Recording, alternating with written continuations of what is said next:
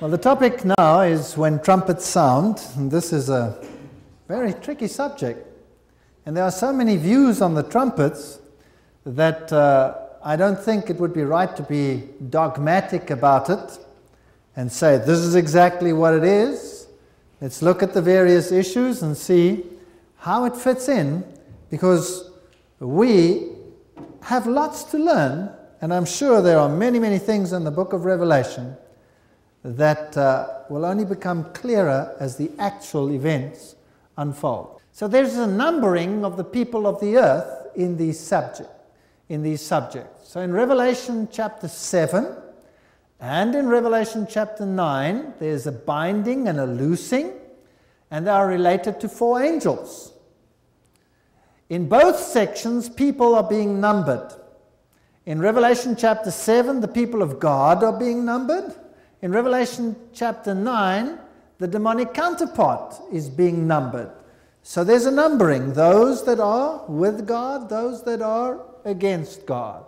In both, the words are heard, I heard the number, kosaton arithmon, I heard the number. So he heard the number of God's people, he heard the number of those that are with the other side.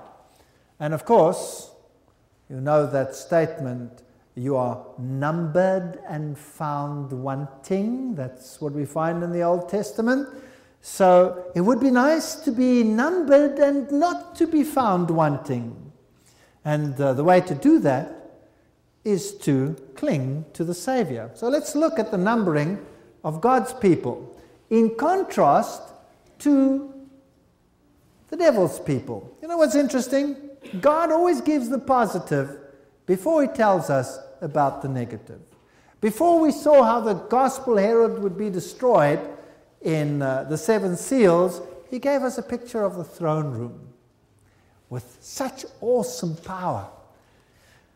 As I said, this chapter is parenthetical. It is put there in brackets to tell us something about God's people before he tells us again about the worst things that are going to happen. Who is able to stand is the question. The answer is only the sealed will be able to stand, so we want to know what that means. The numbering of the people of God takes place just before the close of probation, prior to the opening of the 7th seal. So in other words, this is an issue that takes place just before the coming of Christ, where there will be a final numbering of the people of God. Obviously, God is going to wait until the full number is in, because he told those symbolically sleeping under the altar that they will have to wait until the full number has been brought in. Isn't that right? So that's what the issue is about.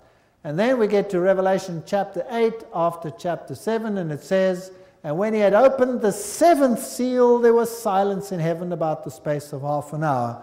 So this chapter tells us about the sealing event for the people of God at the end. So let's go through it. Revelation chapter 7:1. And after these things I saw 4 angels standing on the 4 corners of the earth, holding the 4 winds of the earth, that the wind should not blow on the earth, nor on the sea, nor on any tree. Now, the sea, waters in the Bible, are a symbol of the nations. The earth is the planet itself. The tree in the Bible is a symbol of the individual. Nebuchadnezzar was a tree that was cut down. I saw the wicked flourishing like green trees, etc. So that's a symbol of the individuals. And these 4 heavenly angels are holding back the winds of strife until God's people should have been sealed. So the final destruction, conflagration on the earth, chaos that will come, is being held in check by God, irrespective of how bad it looks. God is in control. That's what it says. So there are 4 angels holding the 4 winds until God's full number had come in.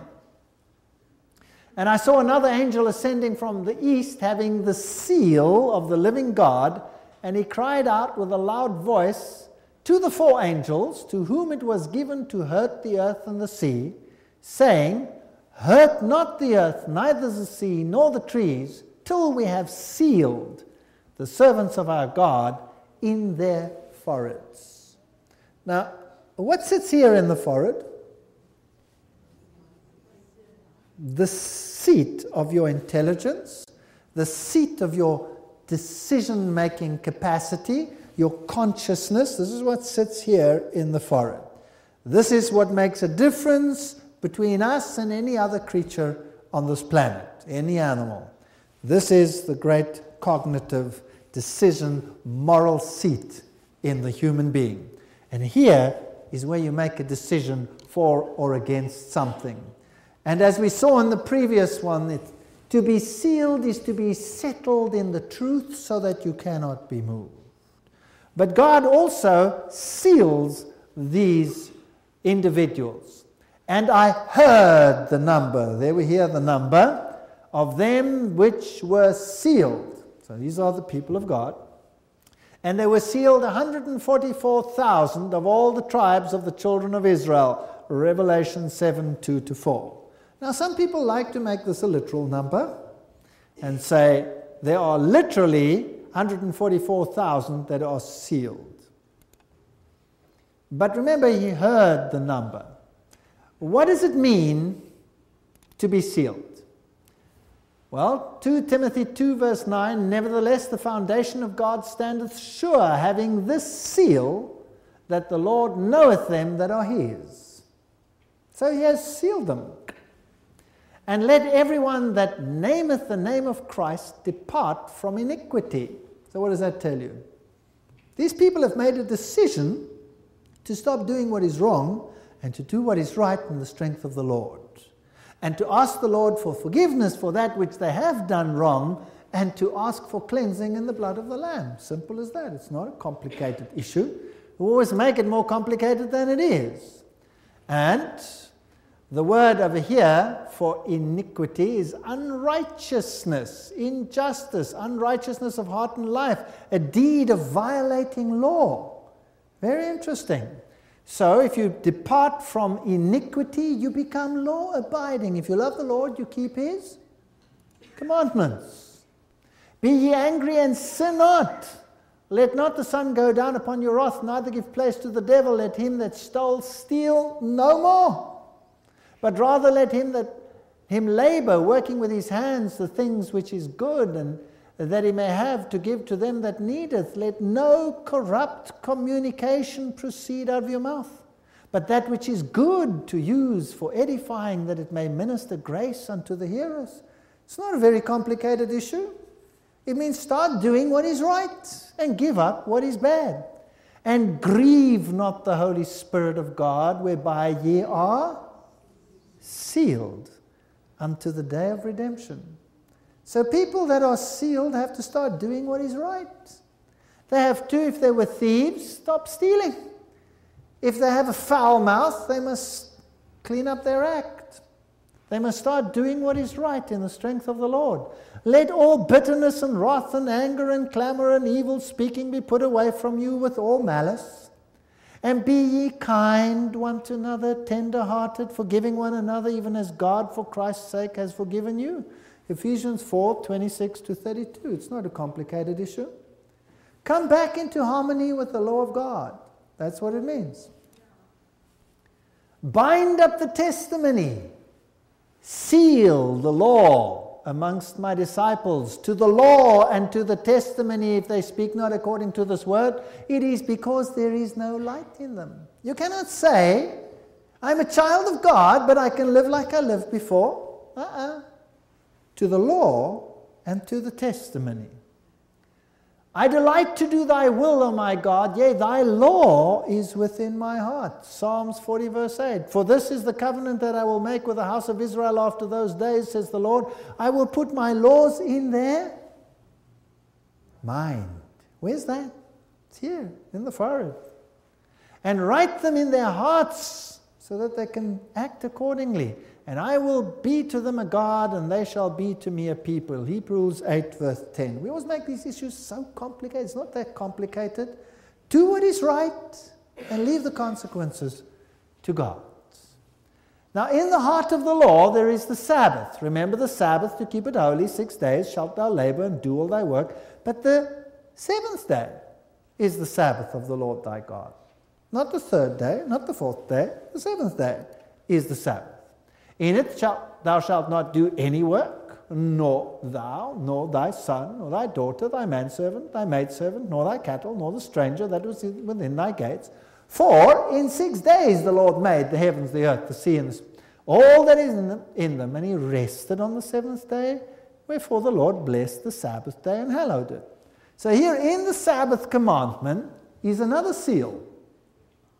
It says there, in 6 days the Lord, that's the name, Yahweh, made, he's the creator, heaven and earth, the sea, and all that in them is. So, if we look at Exodus chapter 20, verse 11, in 6 days the Lord made the heavens, the earth, the sea, and all that is, and he rested, Nuach, on the seventh day. Wherefore the Lord blessed the Sabbath day, hallowed it. He put it aside for holy use.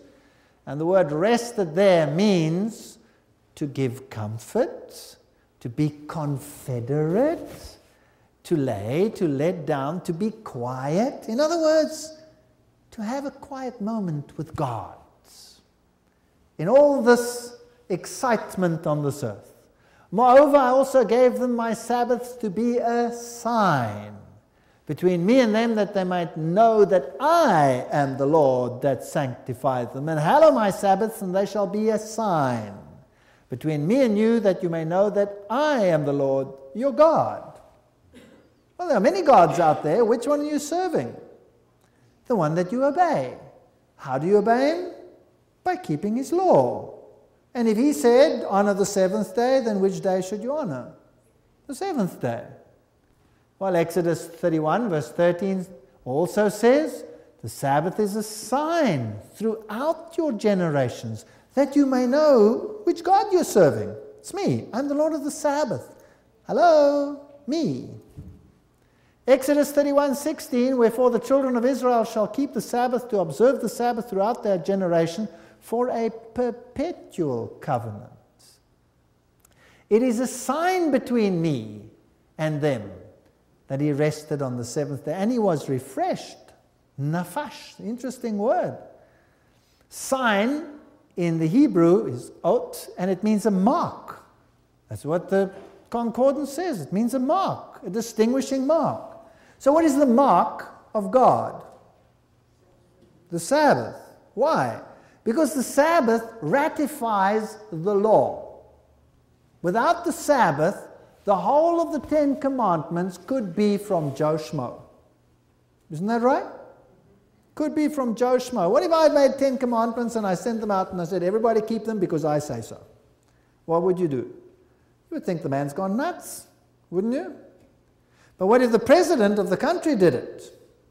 If he made a law and he said, I want you to keep these, and I sign it, and if you don't, well, I have authority to do something about it. Then it becomes a little bit more important, right? Now, what if the God of the universe says, boom, I make this law, heaven and earth, it is to be experienced as a perpetual law? Well, that's pretty authoritative. So if it doesn't have that stamp of approval, it means nothing. So it is God's mark of authority. Does the beast also have a mark? Yes, it also has a mark of authority. We'll get to that a little bit later. So we must understand God's mark, his sign or his seal, just like a seal authenticates a document. The President of the United States, for example, that's the seal of the American president, or the typical royal seal. It says, I, King so-and-so, the name, title, king, territory, whatever it is, England or whatever. And right here in the Decalogue, there must be a stamp authenticating the document, and you find it in the Sabbath commandment. Without the Sabbath, the whole of the 10 Commandments is just another set of laws made by who cares who. But with the Sabbath commandment in it, has the name of the lawgiver and the territory, and it's binding. So it receives its authenticity. And the Lord delivered to me 2 tablets of stone written with the finger of God, Deuteronomy 9:10. There are only a few times when God wrote with his finger. Did you know that? And each time he wrote with a finger. This is one of them. He wrote the 10 Commandments with his own finger in stone. And he repeated it when Moses broke them. So that's twice. And then, when the kingdom of Babylon came to an end, God wrote with his finger against the wall. And the prophet Daniel said, many tekel parson. Wow, that's what it means. Your kingdom has been numbered and given to the Medes and the Persians. It's another time that God wrote when there was a judgment, a final judgment which serves as a type of what is coming. And there was another time when God wrote in the sand. That's when all the accusers came and accused a certain lady, Mary, who had been found in adultery. And he stooped and he wrote with his finger in the sand. I wonder what he wrote there, because when they read it, they all turned away and had nothing more to say. He that is without sin, let him cast the first stone. Maybe they saw written things there they didn't really like to read. Isn't that possible? Just for interesting's sake. So God's seal is in the heart of his law. Remember the Sabbath to keep it holy. 6 days you shall labor and do all your work. But the seventh is the Sabbath of the Lord, Yahweh, your God. In 6 days, Yahweh, Lord, made, creator, heaven and earth. There you have it, the Lord, creator, heaven and earth, authenticating the whole document. So it has his name, his title, his territory. I gave them my Sabbath to be a sign between me and them, that I am the Lord. Now, how are you supposed to keep it? Well, we read about that, not doing thine own pleasure. It's amazing how few rules there are on how to keep the Sabbath. The Jews couldn't handle that, so they made a couple of thousand on how you're supposed to keep it. Instead of leaving it to the conscience, not doing thine own pleasure, that seems sensible, calling it holy, honorable, honoring him, not doing your own ways, finding your own pleasure, speaking your own words, delight yourself in the Lord. So these are the positive things that come out of the Sabbath. Not a day of misery. By the way, today is the 7th day. It's the Sabbath. Did we have a day of misery so far? I haven't. And was it only for the Jews? No. Also the sons of the stranger that join themselves to the Lord to serve him and to love the name of the Lord, to be his servants, everyone that keepeth the Sabbath. Even them will I bring to my holy mountain and make them joyful in my house of prayer. It wasn't a Jewish Sabbath. In fact, it comes from Genesis, it comes from creation. For mine house shall be called a house of prayer for all people. The Sabbath was for everyone. Isaiah 56, verse 6 and 7. And it will be, if you will listen carefully to my commandments, which I command you today, take heed to yourselves that your heart may not be deceived. And then you go running after other gods, it says. Bind them, these commandments, as a sign upon your hand, and as frontlets between your eyes. Wow! The commandments must be on the hand and on the forehead. What does that mean? Okay, so they wrote them out, stuck them over here, and bound them around their hands. Job done. Do you think that's what God had in mind? I somehow don't think so. That's ritualizing the law. And it might be sincere, but it's not what is meant here. It means think and act accordingly. That's what God wants. And God says his commandments must be in your mind and in your actions. And another power will come and says, my commandments in your minds or in your actions. Interesting distinction. But we're not going to go into that. Deuteronomy says the same thing on the hand or here on the forehead. And it will be a memorial between thine eyes and on the hand, that the Lord's law may be in your mouth. Exodus 13, verse 9. So God has something that must be sealed in the mind. The law of God.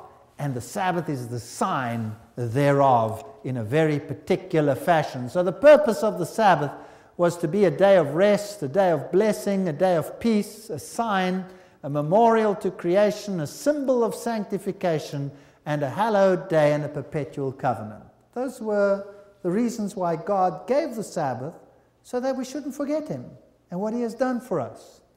And so the law of God in its entirety, with acknowledgement of his authority in our lives, will bring us into harmony with heaven again through the redemption which is in Christ Jesus. And that is what it means to be sealed, to come back into harmony with God. So how many are sealed? Revelation 7:5, out of the tribe of Judah, 12,000. Reuben, 12,000. Gad, 12,000. Asher, 12,000. Nephilim, 12,000. And so we go down through Manasseh and Simeon and Levi and Issachar and Zebulun and Joseph and Benjamin, and they were all sealed, 12,000. So, do you think it's a literal number? Exactly 12,000 out of every tribe? What about us then? After this I beheld, and lo, a great multitude. You see, he heard the number, but he looks and sees, he beholds a great multitude which no man could number, of all the nations and kindreds and people and tongues, stood before the throne and before the Lamb, clothed with white robes and palms in their hands. Some people make long discourses about the 144,000 when the Bible doesn't tell us very much about them. And seeing that the whole book is symbolic, obviously this is also symbolic, because we're going to run into trouble if it's not. For example, if we look at the 12 tribes of Israel, then we'll see that Levi is mentioned here in Genesis. Joseph is mentioned over here. Levi is also mentioned in Revelation over here, and Joseph. In Ezekiel, we have the tribe of Dan, which is not mentioned over here at all, but it's mentioned in Genesis. We have Ephraim mentioned here in Ezekiel, and we don't have Ephraim mentioned here at all. So which tribes are you going to take if you want to make it literal? You're going to be in trouble. Is nobody ever going to be saved out of Ephraim and Dan? Dan were pretty bad, and they did funny things, but there were lots that were heroes from the tribe of Dan. Heroes. So obviously it's a symbolic number, and I don't think we have to go any further into it. It's a multitude of 12s. For he is not a Jew which is one outwardly, neither is that circumcision which is outward in the flesh, but he is a Jew which is one inwardly. And circumcision is that of the heart, in the spirit, and not in the letter, whose praise is not of men but of God. Romans 2 verse 28 and 29. Is it only Jews that are going to be saved from the literal tribes? What about all the Gentiles that have come in through the gospel herald? So we cannot literalize the 144,000. And in any case, who is a Jew? Who is a Christian? It's one who is one inwardly. Galatians 3 verse 29 says, if you be Christ's, then you be Abraham's seed and heirs according to the promise. So what does that make us? That gives me a chance to be a seed of Abraham. Abraham's seed and heirs according to the promise, if I accept Christ. Well, I wasn't a Jew, so I was a pagan. But in Christ, I can be Abraham's seed because Christ is Abraham's seed. And if I am in him, then I am redeemed. So now, the question of Jew or Christian is irrelevant. If you have Christ, you are Abraham's seed, no matter what your circumstances of birth were. For in Christ Jesus, neither circumcision availeth anything, nor uncircumcision, but a new creature. And as many as walk according to this rule, peace be on them and mercy and upon the Israel of God. Galatians 6, 15 and 16. So how do I become part of the Israel of God of all ages? I accept the Lamb of God. A Jew was not saved by keeping the law. He had to bring a lamb and slaughter it. And he was saved by the blood of the lamb. Maybe he rejected the lamb later on, but that was the method whereby he should be atoned for. And cried with a loud voice, saying, salvation to our God, which sitteth upon the throne and unto the Lamb. And all the angels stood around about the throne and about the angels and the four beasts. and fell before the throne on their faces, and they worshipped God, saying, Amen, blessing and glory and wisdom and thanksgiving and honor and power and might be unto our God forever and ever. Amen. Who wins? Jesus wins. Again, we have this wonderful theme where Jesus comes in the Revelation and he tells us about the redeemed and how they are sealed, settled in the truth that they cannot be moved, back in harmony with the law of God, saved by the blood of the Lamb. And he gives us this beautiful picture before he gives us the bad news. It's a theme in the book of Revelation. You never have to be afraid because he is the victor, the King of Kings. And one of the elders answered, saying unto me, What are these which are arrayed in white robes? And whence come they?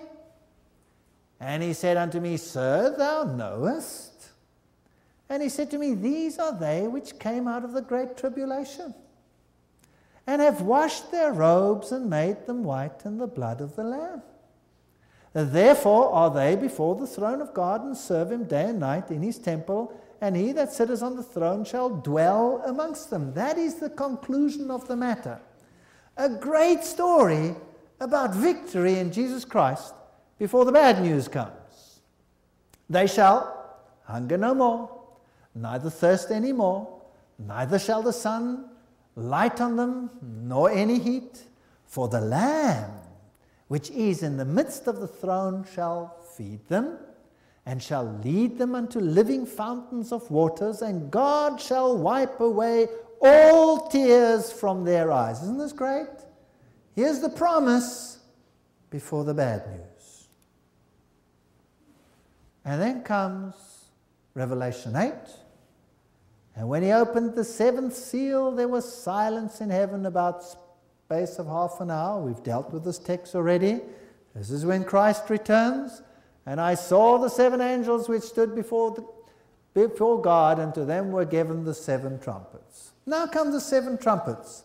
And people say, well, this must be after the close of probation. No, no, no. All we had was a chapter which says, listen, folks, this is the outcome. God's people will be redeemed by the Lamb. And there will be no more tears, and this is the number of them, and this is what's going to be like. That's the victory in the Lamb. Now let me give you the bad news. This is what's going to happen in history. And those that reject the Word of God and reject Jesus Christ will also be numbered. And sadly, the number will look slightly different. Let's see what happened. And I saw the seven angels which stood before God, and to them were given seven trumpets. And another angel came and stood at the altar, having a golden censer, and there was given unto him much incense. Where's this angel standing? At which altar? The altar of incense. The altar of incense, was it in the first chamber or in the second chamber? It was in the first chamber. So it cannot be after the close of probation. Jesus is still ministering in the first chamber. There still has to come a second chamber, and when that's finished, it's over. Then it's too late. So here we are in which part of the chiasm? The first part. Jesus is still in the holy place. And many people want to take these prophecies and throw them into the future, into the eschatological arm, into the end time events portrayed in the book of Revelation, and they violate the chiasm. You cannot violate the chiasm. You cannot tear something out of its position and throw it where you want it. You have to stay within the rules. That's why it's written like that, so that you shouldn't be able to do that. So, much incense, there's the altar of incense, that he should offer it with the prayers of all the saints upon the golden altar, which is before the throne. That's the little altar that we're talking about. And the smoke of the incense, which came with the prayers of the saints, ascended up before God out of the angel's hand. Here are people praying. There is some need here still. This is not after the close of probation, right at the end of time. No, no, this is a continuous process So it suggests we follow the same process as the others were. This is a pattern in Bible prophecy. Book of Daniel does the same thing. Daniel chapter 2 goes through the history of mankind. Daniel chapter 7 recapitulates it in another format. Daniel chapter 8 takes it, recapitulates it in another format. And so you have different views coming to light. Same in the book of Revelation. You go through the 7 churches, this is the position of the church. You go through the 7 seals, this is the position of the gospel herald. Now we come to the trumpets, which are judgments. Because there is a numbering, and you are found either wanting or you are found righteous. Here is a judgment issue. And who's the judge? Jesus. He decides who makes it and who doesn't.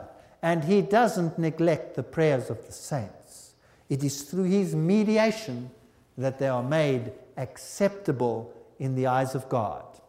So the merit of Jesus Christ is the issue here at stake. The smoke of the incense, which came with the prayers of the saints, ascended up before God out of the angel's hand. So the incense is a symbol of the merit of Jesus Christ being added to the saints, making them acceptable in the eyes of God.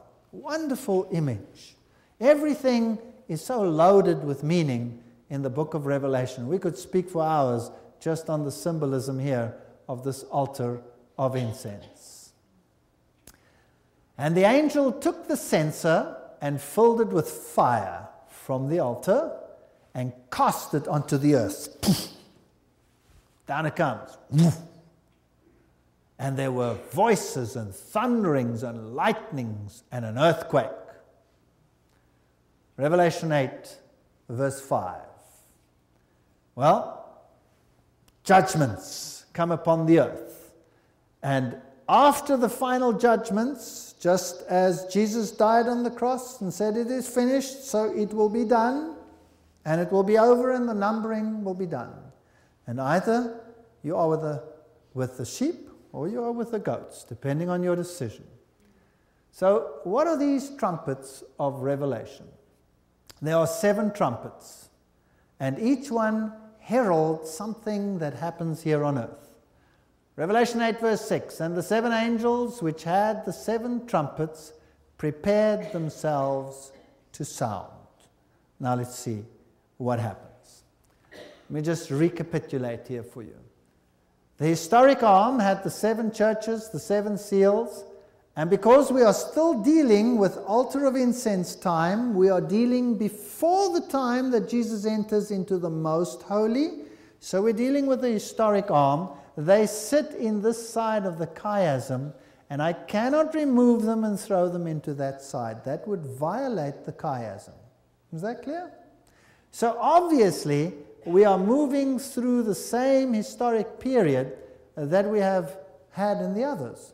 And to do anything else would be contrary to the system.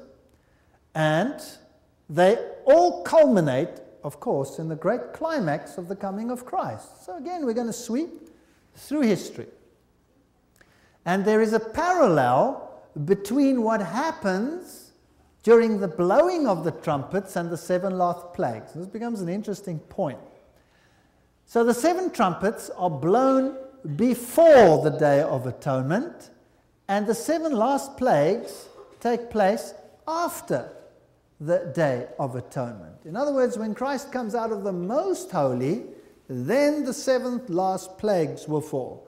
So, if we look here at the trumpets, we'll find that the following are affected. The earth, chapter 8, verse 7. The sea, chapter 8, verse 8 and 9.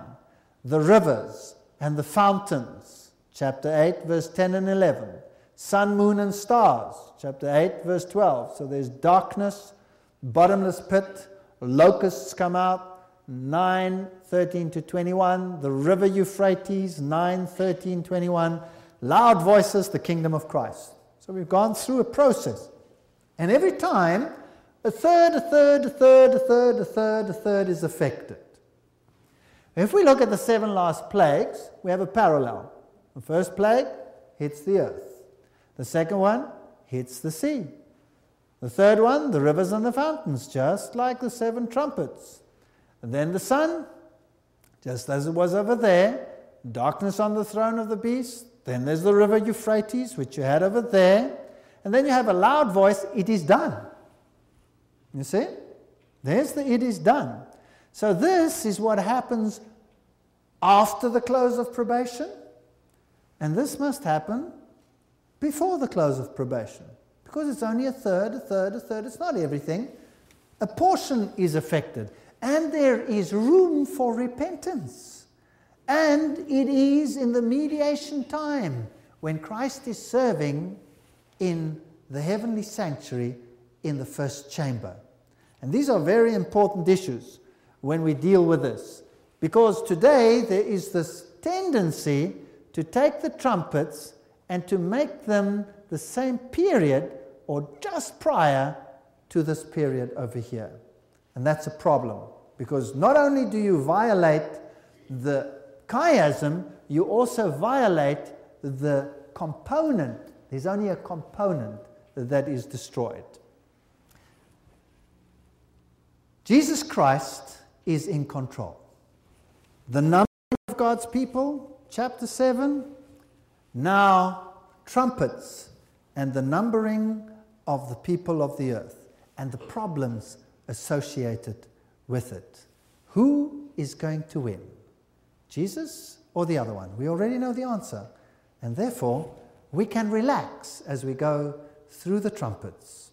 May the Lord make us aware of the fact that Jesus is in control. When we're dealing with the actual trumpets, it gets tricky, because we don't really have precise ways of interpreting this. But let's look at the various issues. This is a very interesting study. Joel chapter 2, verse 15 and 17, 15 to 17 says, "Blow the trumpet in Zion, sanctify a fast, call a solemn assembly, gather the people, sanctify the congregation, assemble the elders, gather the children and those that suck the breast. Let the bridegroom go forth of his chamber and the bride out of her closet. Let the priests, the ministers of the Lord, weep between the porch and the altar, and let them say, Spare thy people, O Lord, and give not thine heritage to reproach, that the heathen should rule over them. Wherefore should they say amongst the people, Where is their God?"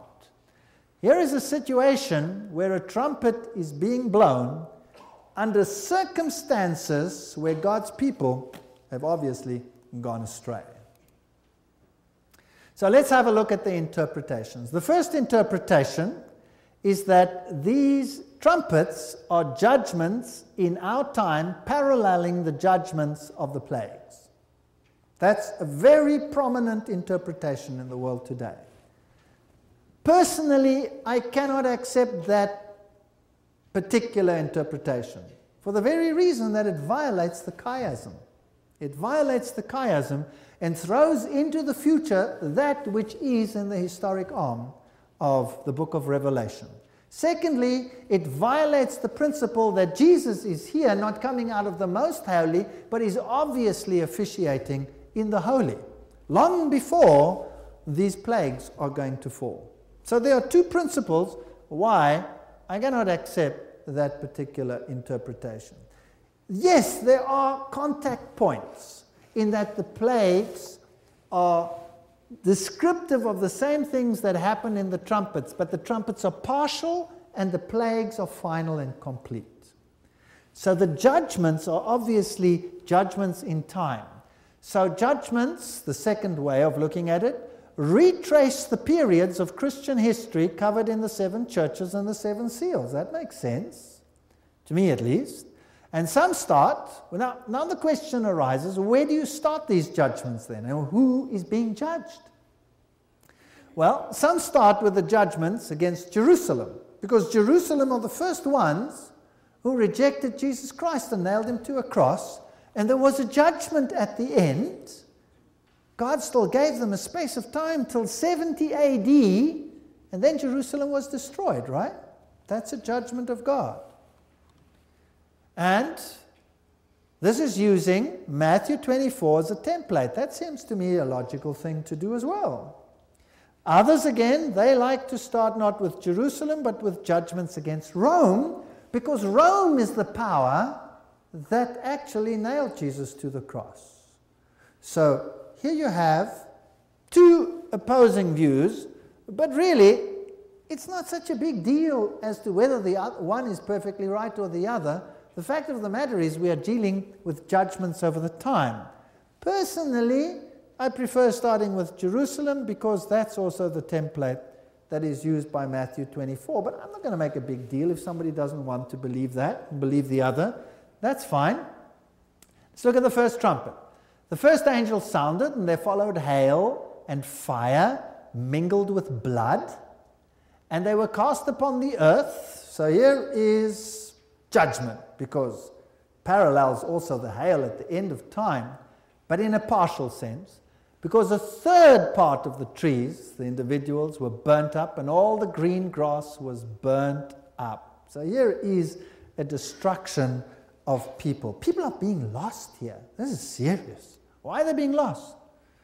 Well, the fall of Jerusalem in AD 70 is the one possibility, and I've color-coded them here. The second possibility is that this is a judgment on Rome, and the people that favor this view say it starts with the Visigoths that invaded Rome under Alaric in AD 396 to 428, and he pillaged Rome in AD 410, and the Roman Emperor Theodosius died in AD 395. So here we have a picture of the start of the fall of the Roman Empire when these various nations came in. Well, this is a judgment that took place, absolutely, of this power that elevated itself even over the Prince of Peace.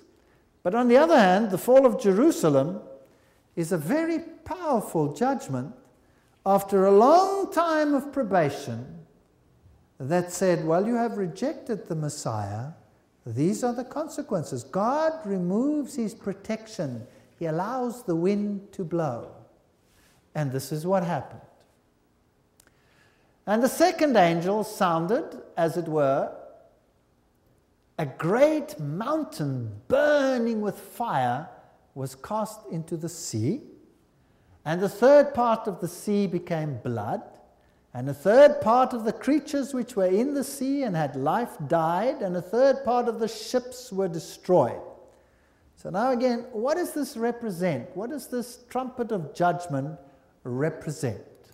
Well, again, we look at the various interpretations. Mountains, what do they represent? A great mountain burning with fire. Well, a mountain represents a nation in the Bible. You can look that up in Isaiah chapter 2, 2 and 3, 11, 9, 13, 4, 41, 15, Daniel 2, 35, 44, 45, Ezekiel, Zechariah. All of them have this picture of a mountain. Let's look at the text in Jeremiah, which also brings this picture to the fore. Behold, I am against thee, O destroying mountain, speaking about Babylon, says the Lord, which destroyeth all the earth, and I will stretch out mine hand upon thee, and roll thee down from the rocks, and will make thee a burnt mountain. So here's the symbol of a mountain that is being destroyed. So the second angel sounded, and as it were, a great mountain burning with fire was cast into the sea. So a nation, in other words, was scattered amongst the nations. That's what it would mean. And a third part of the sea became blood. Sea is a symbol of waters. The waters which you saw are peoples and multitudes and nations and kings. So bloodshed amongst this nation. And a third part of the creatures which were in the sea and had life died, and a third part of the ships were destroyed. Ship in the Bible is a symbol of the economy. The ships of Katrim, they are economic symbols. So let's have a look at the two possible interpretations. If the first one was judgment on Jerusalem, then the second one would obviously be judgment on pagan Rome and the associated nations, the sea. Jews and Christians saw imperial Rome as the new Babylon. In fact, Peter even wrote a letter where he said where Babylon is. Because Rome, like Babylon, has destroyed the temple and Jerusalem. So that is a reasonable assumption. On the other hand, some believe that the second phase of the Vandal incursion into Rome under Genseric, 428 to 468, where the word vandalism comes from, derived from the Vandals, and they pirated on ships on the Roman Empire and pillaged Rome in AD 455. So some see this as the symbol, and others see it as the encompassing the whole of pagan Rome. Now, whether you accept the one or the other, it's a matter of detail, right? It's not something to make a great issue about. It's not going to change your salvation in any way. Personally, I like the first one more because it follows a logical time sequence and frame, but it doesn't matter if others prefer the other one. Third trumpet. And the third angel sounded, and there fell a great star from heaven. Now, does that ring a bell? I'm sure it does. Did a star fall from heaven at any stage? Yes, Lucifer fell from heaven, and he brought all his demonic forces with him down here, and he was going to effect a great change. He was going to take over this kingdom. He wants to be the ruler. So false teachings is what he brought with him. Burning as it were a lamp, and it fell upon the third part of the rivers and upon the fountains of waters. These are also the peoples. And the name of the star is called wormwood, bitterness. And the third part of the waters became wormwood, and many men died of the waters because they were made bitter. Now, what does water represent besides nations? Have you heard of the water of life? Now, what happens when the water of life becomes bitter? You see, there was a time period when there was compromise that came in, the third time period. Do you remember that? Isn't this interesting? Here's the third angel sounding, the time of compromise. Didn't that turn the waters of salvation into bitterness? Yes or no? Yes. And did people die because of it? In a spiritual sense now, not in a literal sense? Absolutely, because if you drink from this polluted fountain, what is the result? Death. Eternal death. Separation from God. So the great apostasy of the spiritual leadership of the Christian church is the one possibility that we have over here. The falling away, as Satan fell from heaven with a third of the angels, so the church would apostatize through idolatry. Wormwood was used by Moses as a symbol of idolatry. In Deuteronomy 29, 17 to 18, let's read it. And ye have seen their abominations and their idols, wood, stone, silver, gold, which were among them, lest there should be amongst you man or woman or family or tribe whose hearts turneth away this day from the Lord our God to go and serve the gods of these nations, lest there should be among you a root that beareth gall and wormwood. Isn't that a great symbol? So I kind of favor this because it's the same time period. You have the third angel. That was the period of the black horse. That was the period of compromise when the gospel was undermined and the waters went bitter. And people that drank this new gospel died a spiritual death. Well, the other interpretation would be that the invasion of the Roman Empire by the Huns under the leadership of Attila in the 5th century. So again, you have an interpretation that it still deals with the Roman Empire as such. Of course, this takes place in the Roman Empire, so there's no problem, but this is the one that just sort of gels it and brings it into line with all the others that we have seen paralleling them so far. And you have all the symbols that make this seem to be that way. Now the fourth trumpet. And the fourth angel sounded, And the third part of the sun was smitten. Now the sun, what is that? The light of the world. And a third part of the moon and a third part of the stars, so as the third part of them was darkened, and the day shone not for a third part of it, and the night likewise. This is not total darkness, as in the plagues. This is a third part. Revelation 8:12. Let's look at Micah chapter 3, verse 6 and 7, and see if we can pick up a parallel.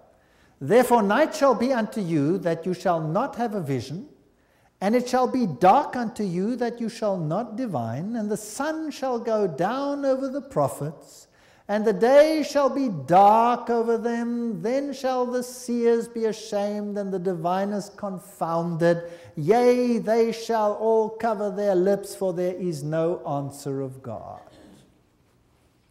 Doesn't this sound like a time of spiritual darkness, yes or no?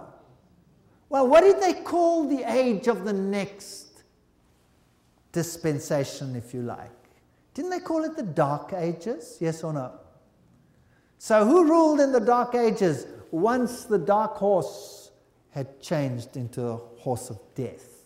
It's the same time period. I believe we're just following the same classical period.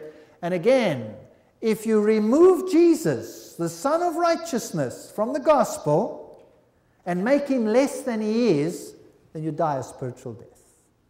That's the problem.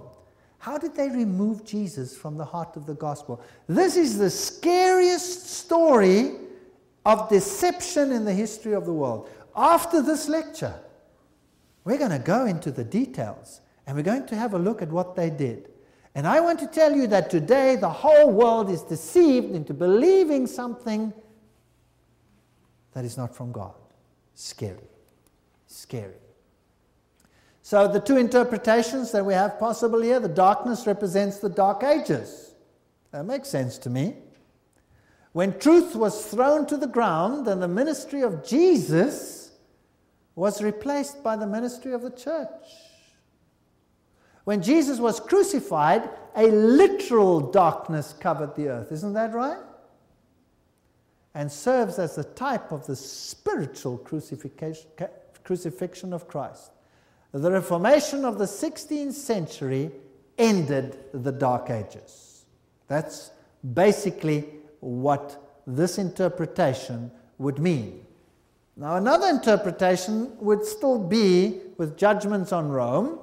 The sun, the moon, and the stars have been interpreted as the luminaries of the Western Roman Empire, the emperor, the senators, the consul. With the extinction of the Western Roman Empire in AD 476, the last Roman emperor, Romulus Augustulus, was dethroned by order of Odoacer of Attilian remnant. So that's one interpretation. We have another judgment here on the Western Roman Empire. But this one over here, to me, represents a model that is in line with everything that we've seen gone before. But I'd like you to note something, and that is that in this time period of the Dark Ages, Jesus is crucified again. It's interesting that the crucifixion there keeps him on the cross. And that's where the Dark Ages would like him. But Jesus has been raised from the dead, and he rules in heaven. Now, it is also interesting that to remove Jesus from the system sometimes required even the creation of an entire new religion, which would take Jesus away. Very interesting. For behold, the darkness shall cover the earth, and gross darkness the people, but the Lord shall arise upon thee, and his glory shall be seen upon thee. Isaiah 60 verse 2. Great darkness on this earth. Then spoke Jesus again unto them, saying, I am the light of the world. He that followeth me shall not walk in darkness, but shall have the light of life. The issue is Christ or not Christ. I am come a light into the world, that whosoever believeth on me should not abide in darkness. John 12, verse 46. The issue is Jesus or no Jesus? Those are the issues. Now comes a fascinating part. Revelation 8:13, and I beheld and heard an angel flying through the midst of heaven, saying with a loud voice, Woe, woe, woe, 3 woes, to the inhabitants of the earth by reason of the other voices of the trumpets of the 3 angels which are yet to sound. Now comes a great woe. Now, a woe is something that hits mankind and has dire consequences.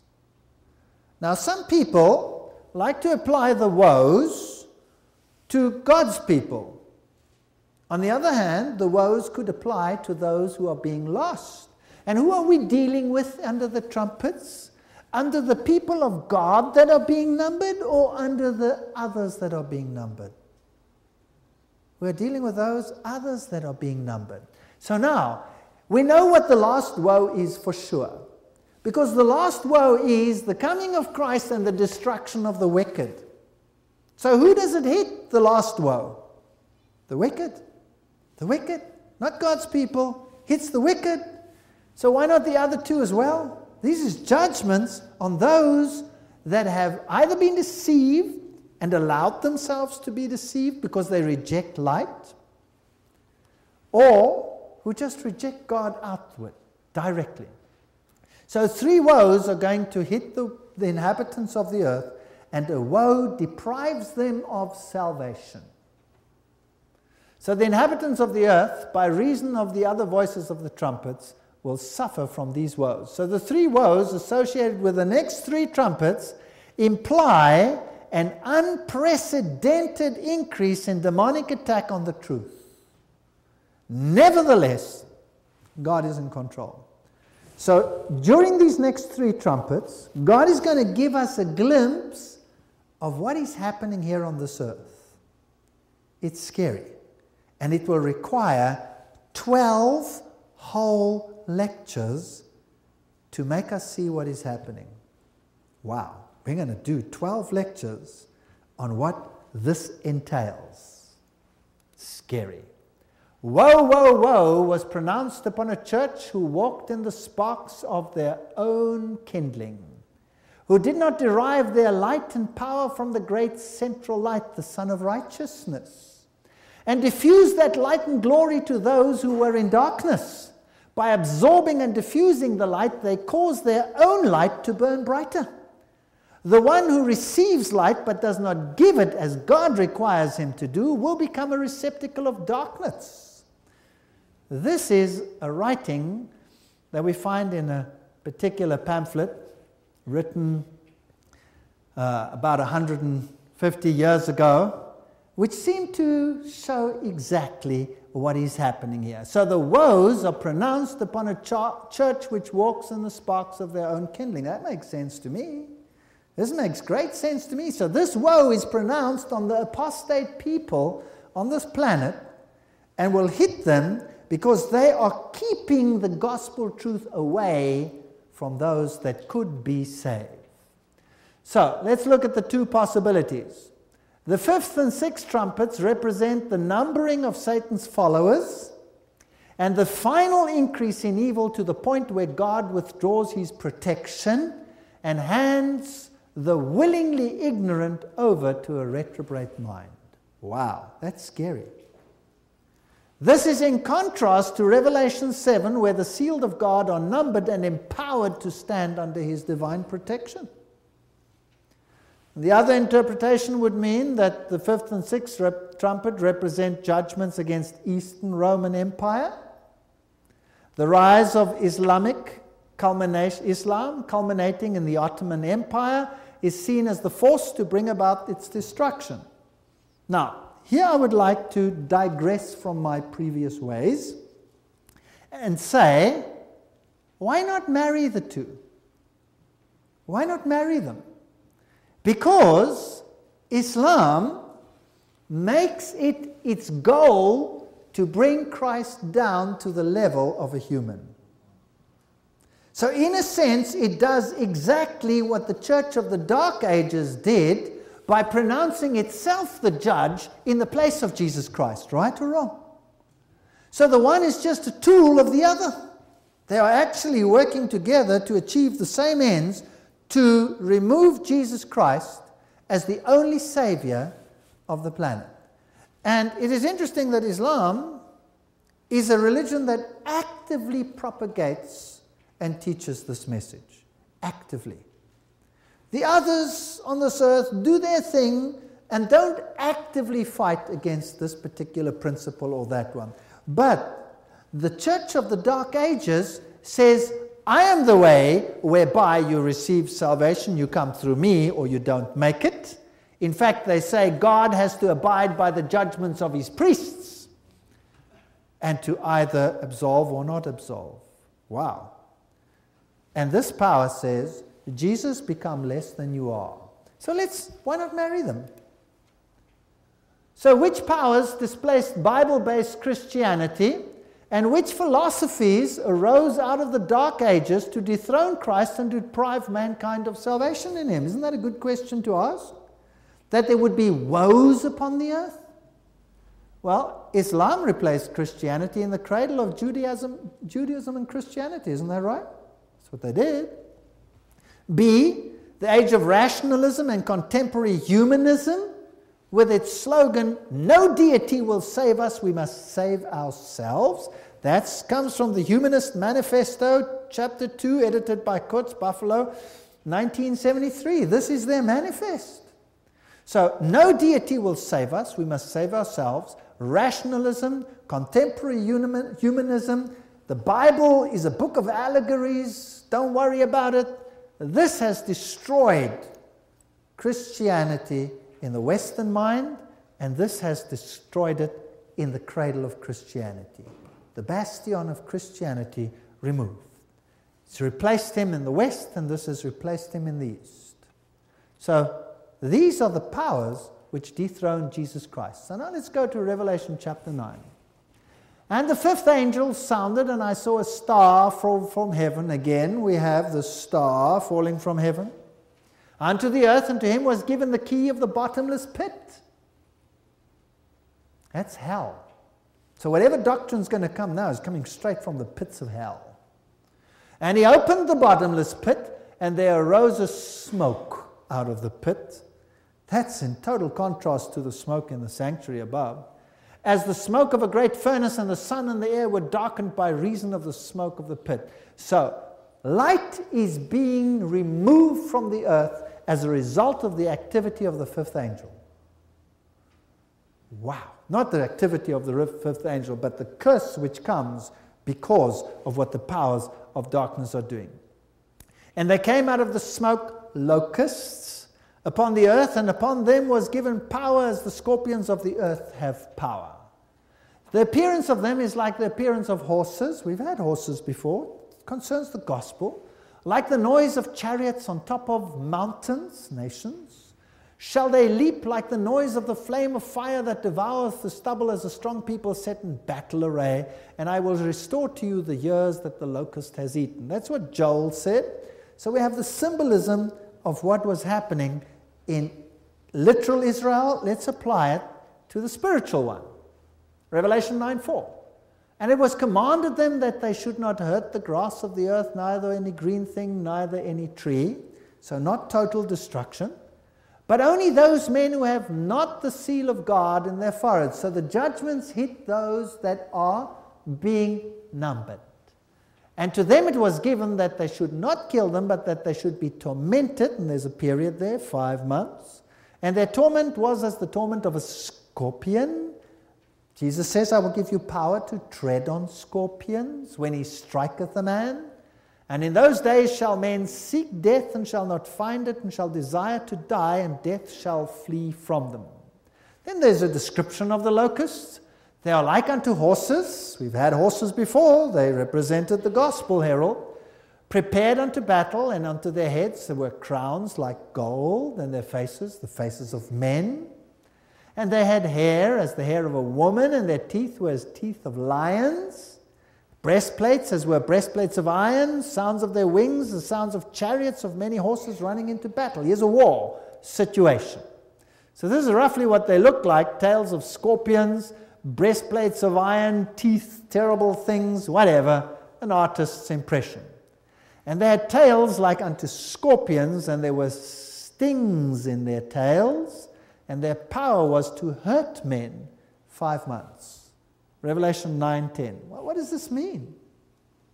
Well, some see in this symbolism what Islam did, and the other, you could see it in the full sense of what this new message without Christ would do to the world. Now let's have a look who's over them. And they had a king over them, which is the angel of the bottomless pit, whose name in Hebrew tongue is Abaddon.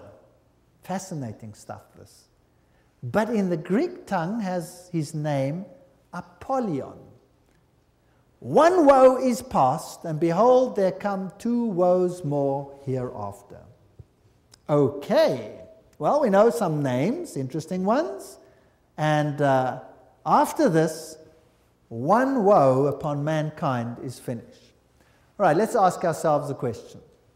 Which philosophies emerged after the Dark Ages which directly undermined faith in the Bible and Jesus Christ as the only name under heaven whereby we can be saved?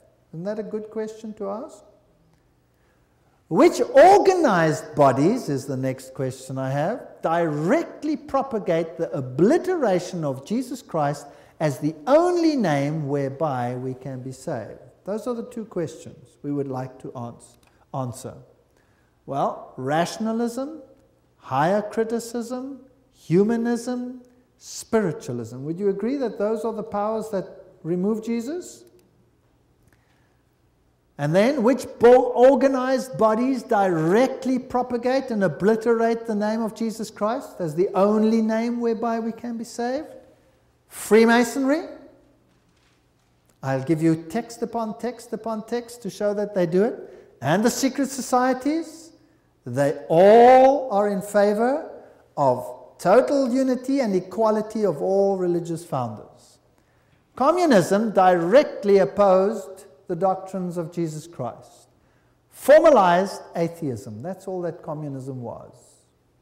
And then you have the World Council of Churches. Is that possible? Do they actually do that? Do they? I'm afraid so. Because the World Council of Churches propagates the unity of all religions under one roof, and that means that Jesus must become less than he is in order to reach this compromise. Yes or no? So it's just a fact.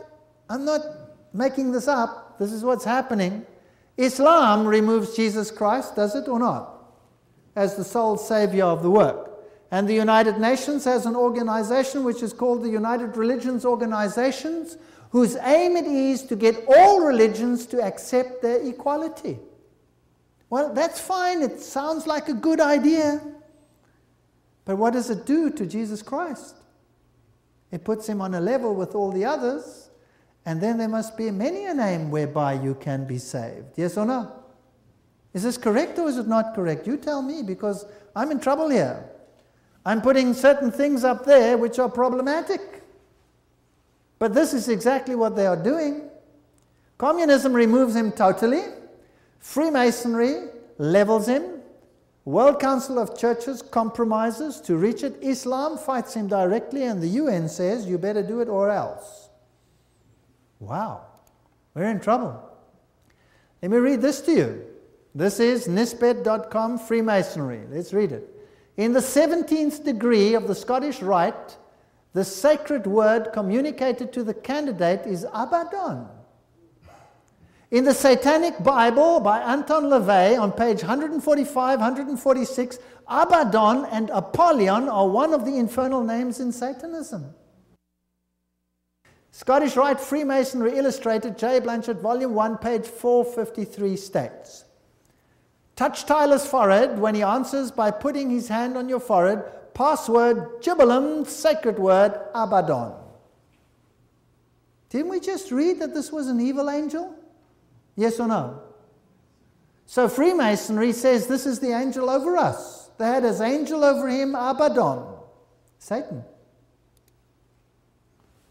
If you look at the Islamic interpretation, this is the range of the desert locust, and that is the range of early Islam, and today it covers that and more. Very interesting. This was the range of early Christianity. This was the range of early Christianity. Did you know that? Today it's replaced. It's gone. It's been removed. It's been replaced by Islam. Islam arose only after 600 AD and totally removed Bible-believing, Sabbath-keeping Christianity in the world. Removed it. Slaughtered it. Interesting. And today, it is forbidden by law upon death to propagate Jesus Christ in those countries. Isn't that interesting? That is a terrible woe upon mankind. Because if the only name whereby you can be saved is removed, that's it, you're in trouble. John William Draper also writes the history of the intellectual development of Europe, that 4 years after the death of Justinian in 571 AD was born at Mecca in Arabia the man who of all men has exercised the greatest influence upon the human race, according to the life of Muhammad. Muhammad appeared on the scene at one of the darkest periods in history, when all civilizations from Moravian Gaul to India were falling to ruin or were in a state of troubled gestation. Here we go, Great War. At the age of 12, Muhammad traveled with his uncle in a trade caravan to Syria. Here he met the Christian anchorite called Bahira. Beholding the boy, so goes the story, he could discern in his face marks of the future greatness, and he advised Abu Talib to take good care of him, for he would someday be the recipient of a divine call. The recognition of the Prophet by Bahira, the Christian, symbolizes in Islamic tradition the primacy of Muhammad's mission over that of Christ. Jesus is made less. Revelation 9:4, and it was commanded them that they should not hurt the grass of the earth, neither any green thing, neither any tree, but only those men which have not the seal of God in their foreheads. So who is affected by these trumpets? God's people or the other people? The other people. Everybody who does not have the opportunity now to choose Christ because they removed it from him, they're in trouble. And to them it was given that they should not kill them, but they should be tormented. 5 months. And their torment was as the torment of a scorpion when he striketh a man. And in those days shall men seek death and shall not find it, and shall desire to die, and death shall flee from them. Interesting, here's a decree of Abu Bakr, Muhammad's uncle who succeeded him. When you fight the battles of the Lord, acquit yourselves like men without turning your backs, but let not your victory be stained with the blood of women or children. Destroy not the palm trees, nor burn any fields of corn. Cut down no fruit trees, nor do any mischief to the cattle, only such as you kill, eat. When you make any covenant or articles, stand to it, and be as good as your word. As you go on, you will find some religious persons who live retired in monasteries and purpose themselves to serve God that way. Let them alone. And neither kill them nor destroy their monasteries, and you will find another sort of people that belong to the synagogue of Satan, who have shaven crowns. Be sure to cleave their skulls and give no quarter till either they turn Mohammedans or pay tribute. Well, this decree is seen paralleled in the Bible, and some believe that the 5 months represent 150 prophetic days, which would be 150 prophetic years, using Numbers 14 and Ezekiel's 4 as template, a day for a year. And so it was worked out that if you take this number and you take the date, July 27, 1299, when Ottoman invaded Nicomedia, then you add the 150, you come to 27 July 1449, when the last Greek emperor, Constantine, took the throne with permission from the Sultan. Now, Khalid bin al-Walad, by name Saif Allah, one of the 2 Muslim leaders of the enormously successful Islamic expansion under Muhammad, and his immediate successor Abu Bakr and Omar. Although he fought against the Prophet, the second one, he was eventually converted, they say, and he conquered, and Khalid remained the effective leader of the forces that conquered the Byzantine army. They routed the Byzantine armies, so Islam took over where Christianity reigned. Very interesting. And they went on to conquer Syria and Arabia and destroyed 50,000 Byzantine troops and slaughtered them. So Christianity was removed. Let's look at the Masonic view. This is Morals and Dogma. This is the Masonic source. When Christianity had grown weak, profitless, and powerless, the Arab restorer and iconoclast came like a cleansing hurricane. But Khaled, now you know who he was this great general, the sword of God he was called, who had marched from victory to victory, exclaimed to his wearied soldiers, "Let no man sleep, there will be rest enough in the bowers of paradise, sweet will be the repose, never more to be followed by labor." The faith of the Arab had become stronger than that of the Christian, and he conquered. Wow. This is Masonic view, that the faith of the Arab became stronger. It also says it became a better faith than Christianity. So today, Islam rules where Christianity reigned. And you have the ziggurats and the Ottoman Empire and the Blue Mosques and St. Sophia, which all used to be Christian domains. Today, Islamic domains. This one used to be Christian. Today, it is Islamic. Isn't that interesting? So if we marry the two, then we have the whole full catastrophe of apostasy, bringing in the destruction of Jesus Christ as the sole Savior. Rationalism, higher criticism, destruction of the Bible, removal of faith in the Bible and in Jesus Christ, and literal war against those who opposed them.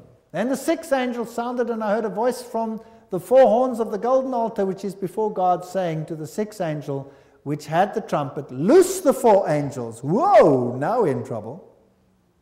"Which are bound at the great river Euphrates." So here are four other angels.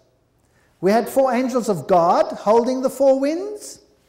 Now we have four angels that hold the river Euphrates, at the Euphrates. That's Babylon. So these are the demonic counterparts to the angelic counterparts. And the four angels were loosed, which were prepared for an hour and a day and a month and a year to slay a third part of men.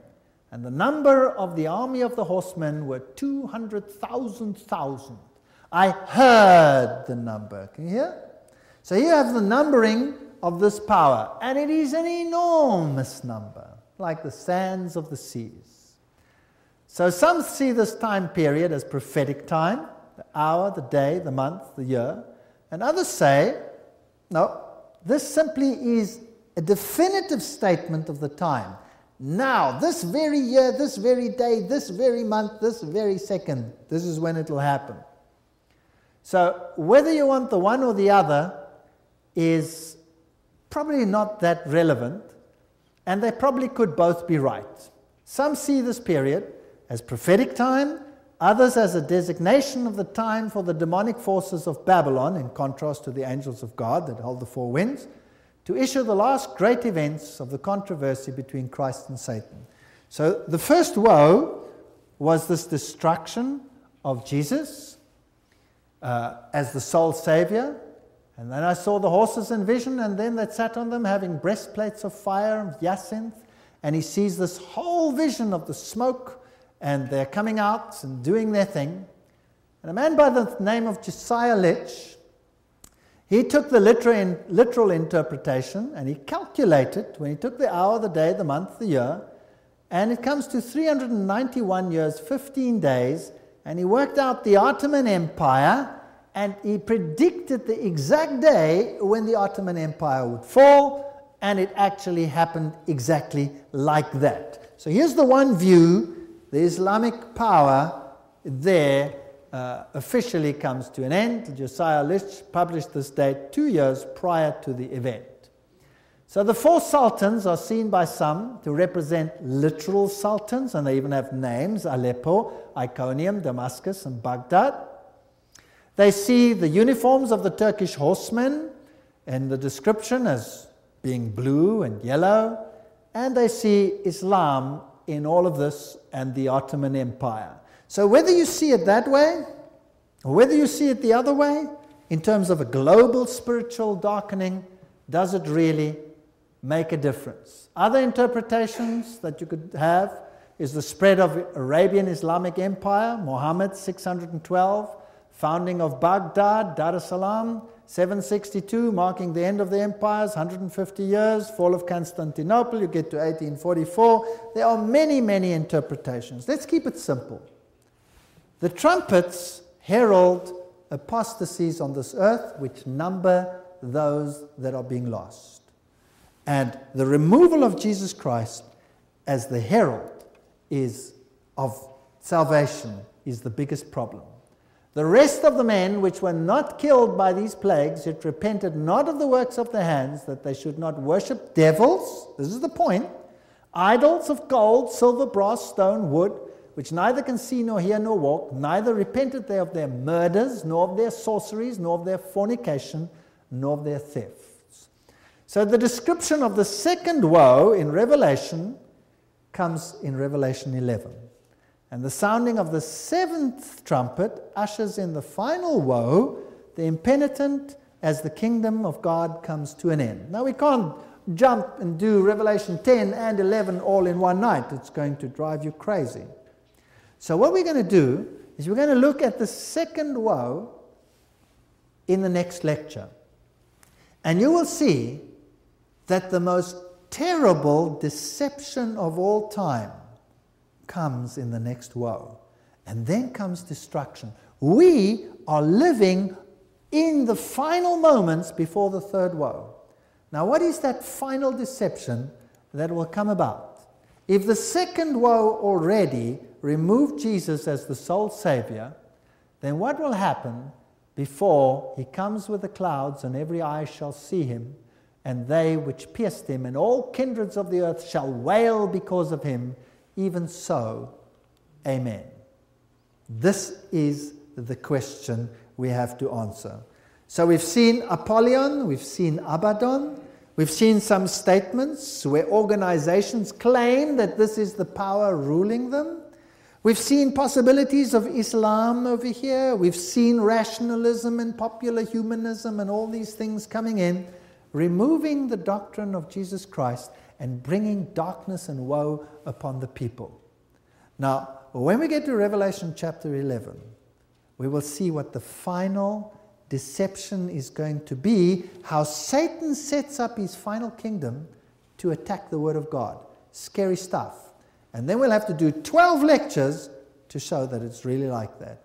May the Lord bless us and keep us until we come together again tomorrow for a next episode in the series. Thank you for coming.